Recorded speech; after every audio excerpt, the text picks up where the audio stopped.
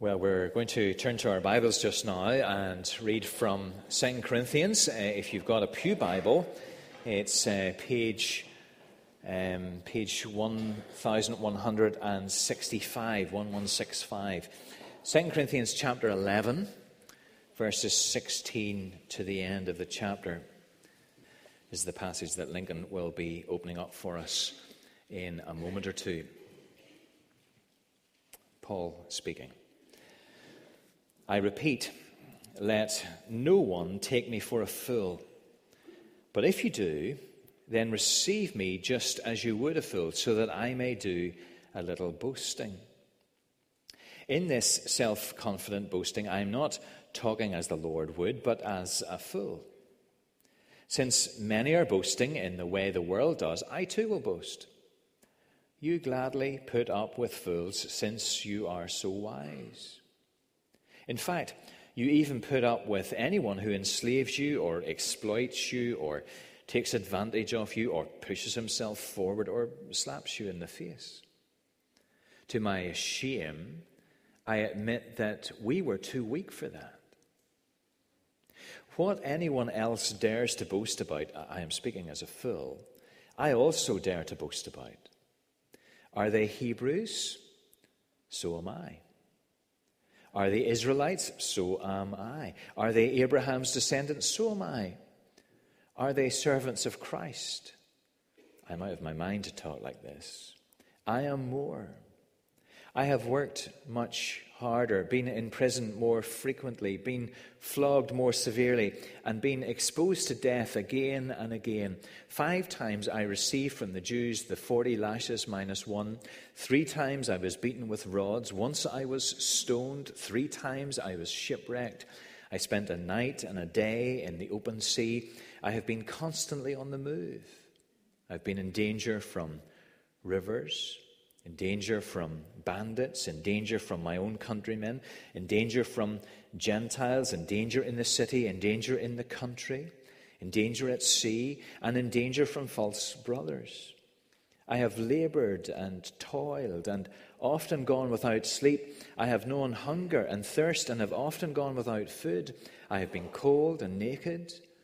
Besides everything else, I face daily the pressure of my concern for all the churches. Who is weak, and I do not feel weak? Who is led into sin, and I do not inwardly burn? If I must boast, I will boast of the things that show my weakness.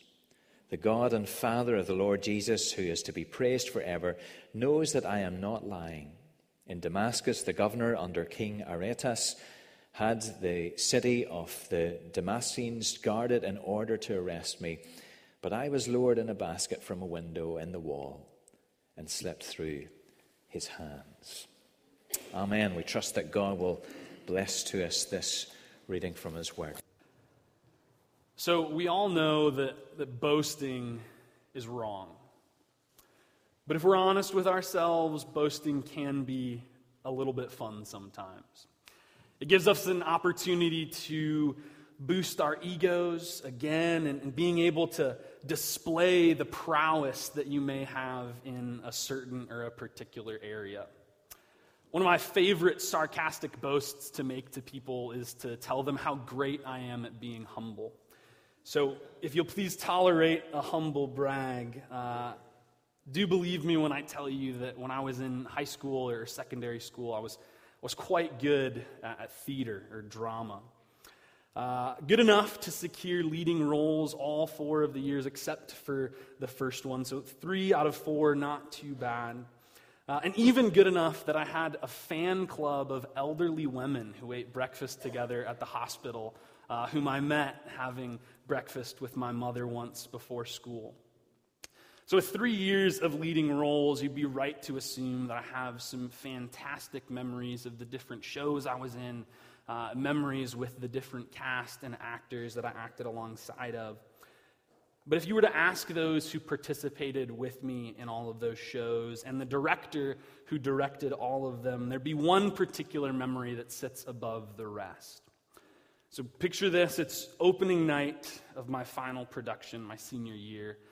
I've got the leading role once again, and I'm playing the father in Cheaper by the Dozen. And the father is a character that is obsessed with efficiency. So everywhere he goes, he's walking quickly. He's constantly telling his family how they can be more efficient. He worked in a factory to get them to be more efficient. So lights come on. I blow my whistle. I call my children onto the stage, and the show begins. And within the first couple of minutes, I'm telling my children and my wife that we need to be saving a little bit more time with our morning routine. So I volunteered to them that I'm going to demonstrate to show them how to bathe in the most quick and efficient manner. And if my memory serves correct, it was from bottom to top while you were in the tub. So I was to grab a rug, and I pulled it out, and I was supposed to sit down. And as I sit down, my trousers ripped from below my zipper to below my knee. And I had to keep acting. So my castmates are in tears with laughter, trying to hold it together. And as this father obsessed with efficiency, I can't lope about. So I'm walking with pace and with direction as my trouser leg is just flapping wildly in front of all of these people. 3 years of leading roles and great memories, and remembered for the most humbling one. I actually did get that pair of trousers as a graduation present from my director. And just as a quick aside, the last time I told that story on this island, I neglected to use the word trousers and used the American equivalent, which was relatively embarrassing, but that's neither here nor there. So I laugh at that story, and I do thoroughly enjoy telling it, but it provides for us, I think, a connection to Paul's message. You can make a fair case that Paul was the most successful missionary, church planter, evangelist in church history. He'd performed signs and wonders that we hear about in 1 Corinthians. He's planted several churches. He has the most desirable spiritual gifts. He wrote most of our New Testament, and he was appointed to the ministry by the Lord Jesus Christ himself. Yet those aren't the things that Paul boasts about. Paul goes to great lengths to show that his boasting is founded on something far better than any of his accomplishments. He will boast in Jesus Christ. The title of this sermon is Boasting in a Basket, and I'd like for us to focus on the idea that because Jesus was a humble servant, or Jesus was a humble Savior, we must be humble servants. And as we walk through this lengthy boast, I'd like to do so in two parts. First, in verses 16 through 21, we'll see Paul using harsh humor. And in verses 22 through 33, we'll see Paul making a baffling boast. Harsh humor and a baffling boast. So it feels a little odd to think that the God of the universe would use sarcasm and a bit of mockery to get his point across to a people that he loves. But that's exactly what we find in our passage. If you look back earlier in this chapter, you see that Paul is combating these false teachers that have infected the church in Corinth. And he calls these opponents of his these super apostles. And it's because these men and women had made lofty claims about themselves, and they were mocking and ridiculing things about Paul. We see this contrast come to light in chapter 10, where Paul is accused of being timid when he's with the Corinthians. And they say that the only time you use this bravado, these difficult and harsh words, come from you hiding behind pen and paper. He didn't come with a stack of recommendation letters from other churches, and he didn't charge for the teaching that he provided them. So with these super apostles citing this as being a bad thing, that must mean that they saw these as good things. They were bold. They were charismatic. They came with a stack of recommendation letters, and what they had to offer was simply too good to just give away for free. And to Paul, this is absolute lunacy. So instead of shouting till he's blue in the face, Paul says, okay, I'll play their game. The game that all of you, Church of Corinth, seem to be such big fans of. I repeat, let no one take me for a fool. But if you do, then tolerate me just as you would a fool, so that I may do a little boasting. In this self-confident boasting, I am not talking as the Lord would, but as a fool. Since many are boasting the way the world does, I too will boast. Paul wastes no time in dishing out his harsh humor. He finds the super apostles to be so distasteful that the only name he's willing to give them in this passage is fools. So he makes it abundantly clear from the beginning. Don't take me for a fool. Don't identify me with these people who have infected the church that I care so much about. And then at the same time, he makes a shift. If you are going to put me in this category with them, fine. I'll play this fool's game. And I know that you're going to listen because you all love fools, as is evidenced by your embracing of these false teachers in the first place. And he doesn't stop there. In verse 17, he makes a clear distinction between what the super apostles preach and teach and the way that the Lord Jesus Christ would have done so. As he's done before, he's not so subtly telling them that they have rejected Jesus by following these fools. All the boasting that he was about to do, this entire exercise in bragging, this making a name and a case for oneself, is in contrast to the gospel. And after making his justification for needing to dive down into the pigsty of self-aggrandizement, Paul takes another jab. And we see in verse 18 that many people are boasting as the world does. And it may seem like a small detail, but in the way that Paul says it, it suggests that the super apostles weren't united together on a common front or with a common message. They're trying to outdo each other for power and influence and followers. So that means the Corinthians had been duped not by this united force, but by a message that wasn't even agreed upon. So with exasperation, Paul's sarcasm reaches a climactic point in verse 19. You so gladly put up with fools because you are so wise. And I think we see a double meaning in this jab. On one hand, Paul is mocking them because putting up with fools is precisely the opposite of what a wise person would do. If they had been truly wise, they would have thrown out these super apostles long ago. And at the same time, he's setting up a mock that he will make of himself later, something we'll see in just a few verses. I want to pause here for just a moment. Think about how it would have felt to have heard this letter for the first time, especially this particular section. The church in Corinth wouldn't have had their own personal copies to take home and read with their morning coffee or as they watched a rainstorm. The whole church would have been gathered together, and this letter would have been read to them. And I'm sure all of you have experienced a time or two in church when it feels as though the pastor is speaking directly to you. Maybe it's a particular sin issue that you're wrestling with that's been talked about during the sermon. Maybe it's something that challenges your faith and you feel called that you must accept that.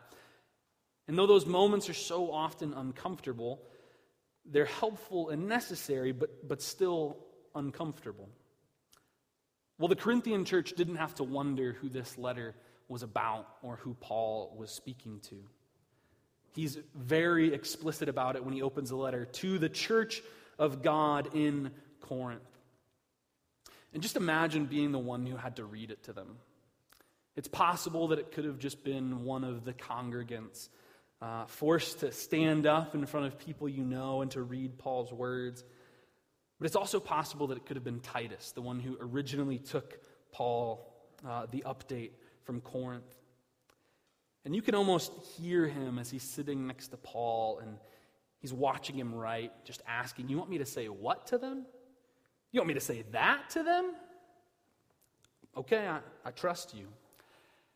And after all this harsh humor and sarcasm, Paul approaches the church with an exaggerated reality, one that is not far off from the truth. In fact, you even put up with anyone who enslaves you, or exploits you, or takes advantage of you, or puts on airs, or slaps you in the face. The church following these super apostles did not upset Paul because he was jealous that his spiritual children were following someone else.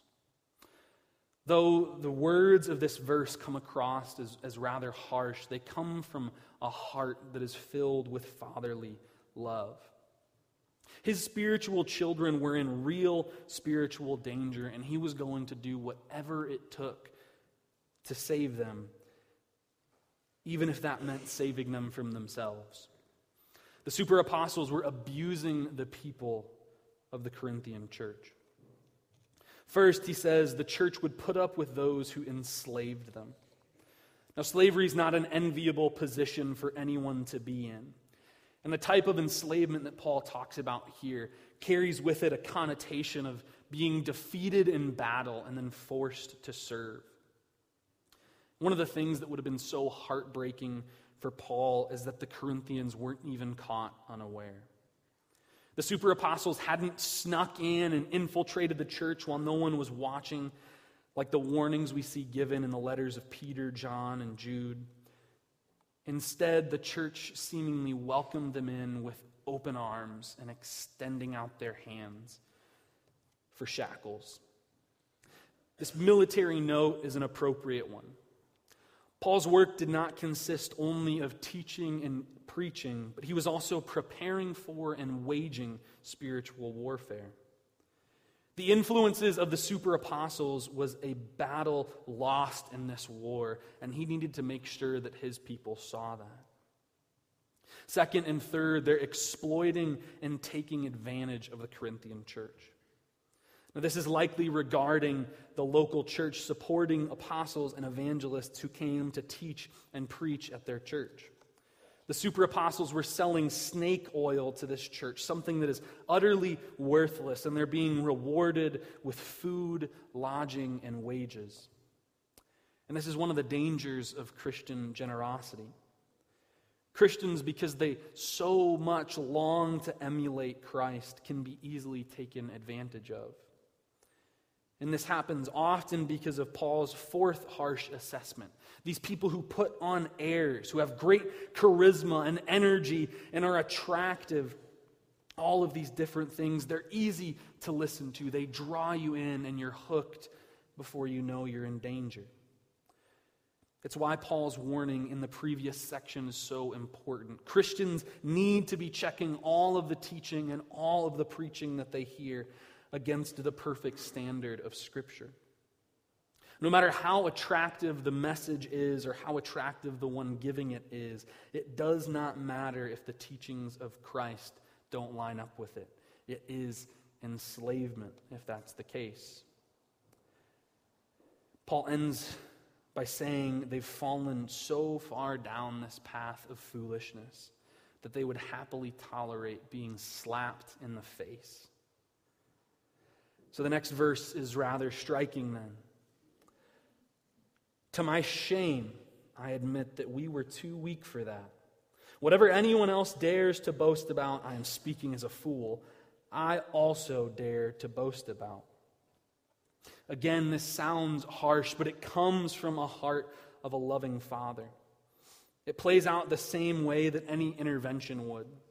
You have someone who thinks that they know what's best for themselves, that they are smarter than everyone else in the room and everyone else around them. But then when everything does inevitably fall apart, they're confronted with the situation that they've got themselves into.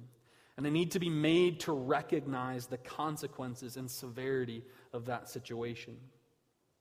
Paul says, if you want to act like a child, I'll treat you like a child. If you want to play the fool, I will engage with you like fools. The harshness of this tone would not be to cause shame, but to be a desperate attempt to wake them up.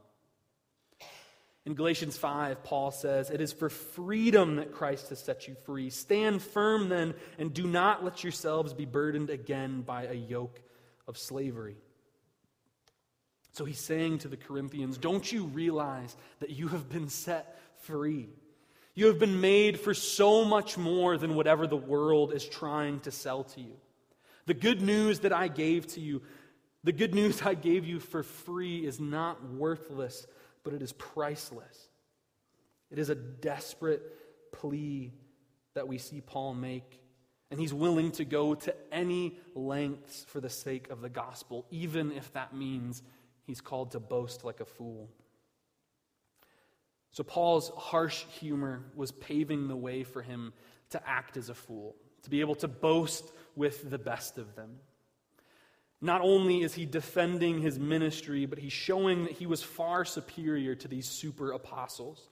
A superior super apostle, if you will. Are they Hebrews? So am I. Are they Israelites? So am I. Are they Abraham's descendants? So am I. This threefold boast would have been something the people of Corinth might have expected. All of these things were things they already knew of Paul, but he's simply reminding them. As a Hebrew and as an Israelite, he's reminding them that he is familiar with all of God's promises to his covenant people, all the blessings that have been promised to them. And as a true descendant of Abraham, he's just reinforcing this. While God's plan had always been to bless the whole world through the children of Abraham, every tribe, tongue, and nation, the promise was first given to the Jews, and Paul was as Jewish as they came. So after an opening boast like this and the following statement, "Are they servants of Christ? I am more." We might be expecting a lengthy list of all of Paul's great accomplishments. Something like, "I, Paul, apostle called personally by the Lord Jesus Christ, a man who is known and respected among the Lord's original 12, the founder of many churches, a missionary across the Roman Empire, one who possesses the most sought-after spiritual gifts, the discipler of such great preachers like Timothy and Titus, and the spiritual father of countless numbers," and so on and so forth. But this isn't the path that Paul chooses to walk down. In verse 23, you have likely either a parenthetical statement or something that's set apart with hyphens. Paul makes a comment that he is out of his mind to be talking like this, or he's talking like a madman. And I wonder if the boast that we just talked about might have crossed his mind. And we can't know this for sure, and I may not know what the frustration of being a father is, but I do know the frustration of being a middle school teacher. So I can feel like it's safe to assume that boast may have crossed Paul's mind, wanting to put these people in the place by showing them all these credentials he has. But even if it was there, it's clear that his pride in Christ far outshines anything that he as a man has accomplished. Are they servants of Christ? I am out of my mind to be talking like this. I am more. I have worked much harder, been in prison more frequently, been flogged more severely, and been exposed to death again and again. 5 times I received from the Jews the 40 lashes minus 1. 3 times I was beaten with rods. Once I was pelted with stones. 3 times I was shipwrecked, and I spent a night and a day in the open sea. I have been constantly on the move. I have been in danger from rivers, in danger from bandits, in danger from my fellow Jews, and in danger from the Gentiles. In danger in the city, in danger in the country, in danger at sea, and in danger from false believers. He boasts in none of the things that the super apostles would have boasted in. In fact, all the things he boasts in are precisely the things that the super apostles are trying to use to discredit him and his ministry. He'd been in prison not once, but frequently. He'd been flogged and brought near to death on multiple occasions. He hadn't been sitting in an ivory tower, unaffected by the troubles of the Christian in a world that was so aggressively hostile to it and Christ's followers. He'd been in the middle of it all, taking a punishment that could rival nearly anyone. The 40 lashes minus one was a type of discipline described for the Jews in Deuteronomy 25. 40 lashes was the maximum sentence that one could receive, and to give any more than 40 would be displeasing to God.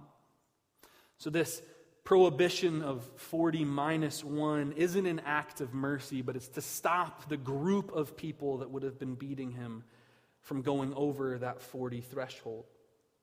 So he's been beaten 5 times by the people who are supposed to be his people. The people who in a later letter to the Romans that Paul said he would have traded his very own soul over to the devil if it meant that the light of Christ would shine in the hearts of the Jews. He has no friends among the Jews. And he'd also been beaten with rods and stones. And not only had he suffered at the hands of people, but he'd been shipwrecked multiple times. Yet he still constantly travels. He's safe with no one, not his own people, the Jews. Not the people that he felt called to minister to, the Gentiles.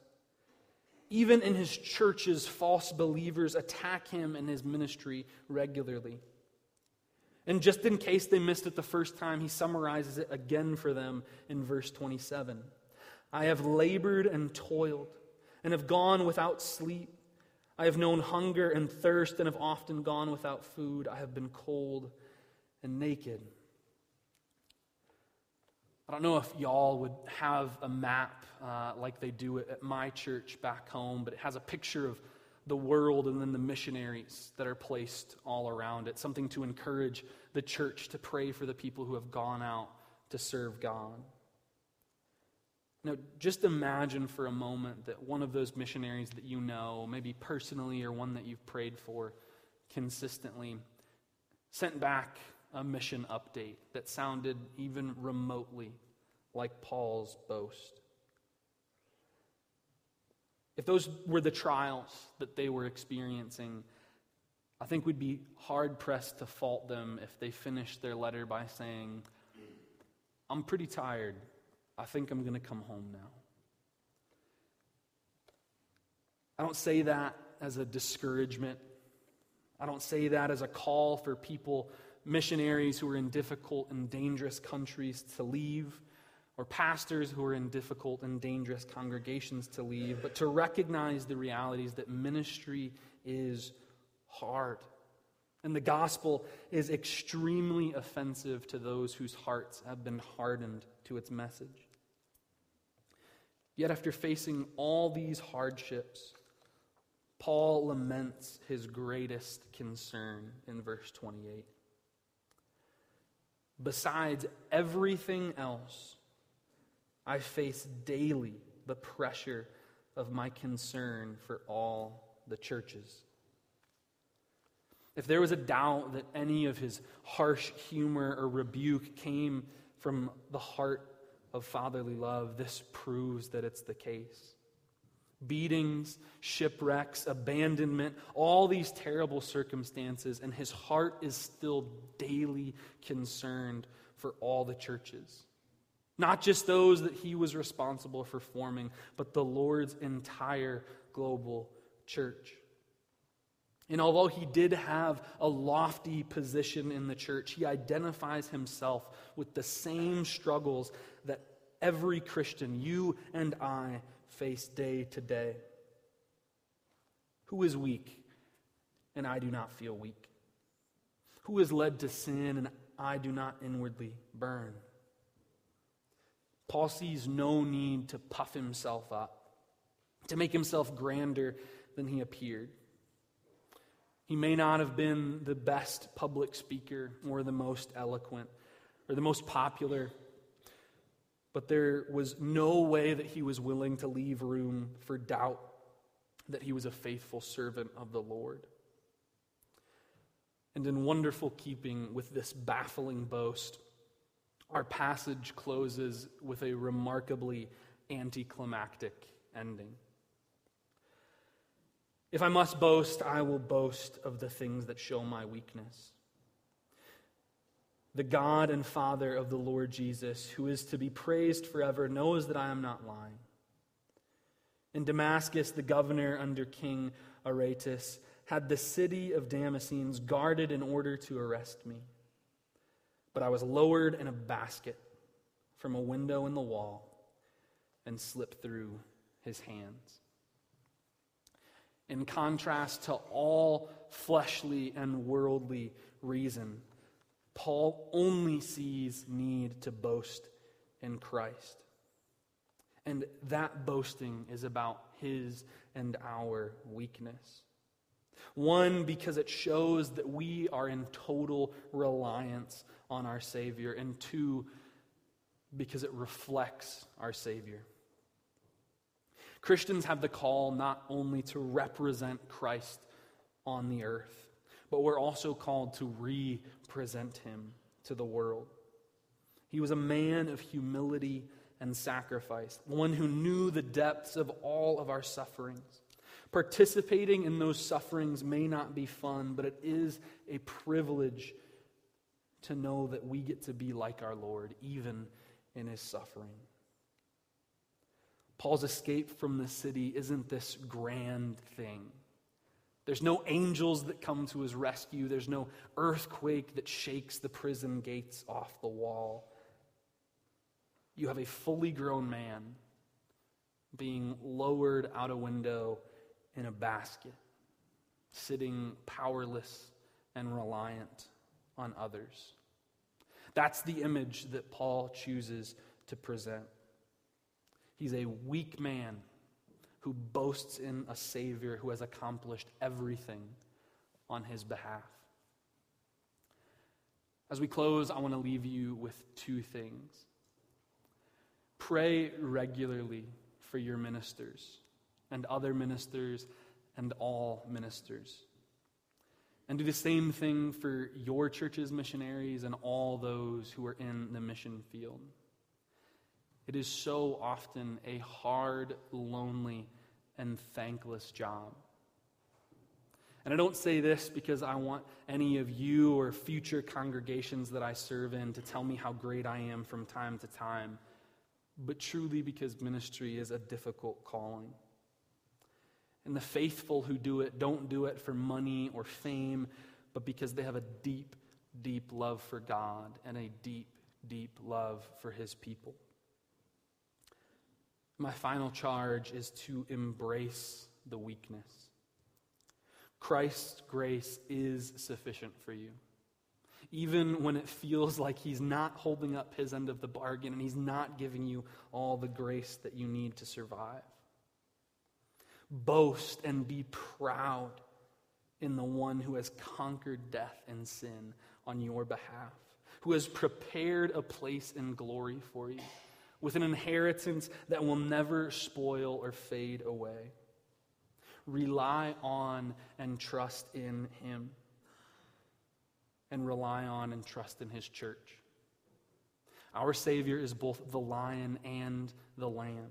He is the conqueror and the sacrifice, and he will carry you to the finish line, whether he does that on the wings of an angel or helpless and in a basket.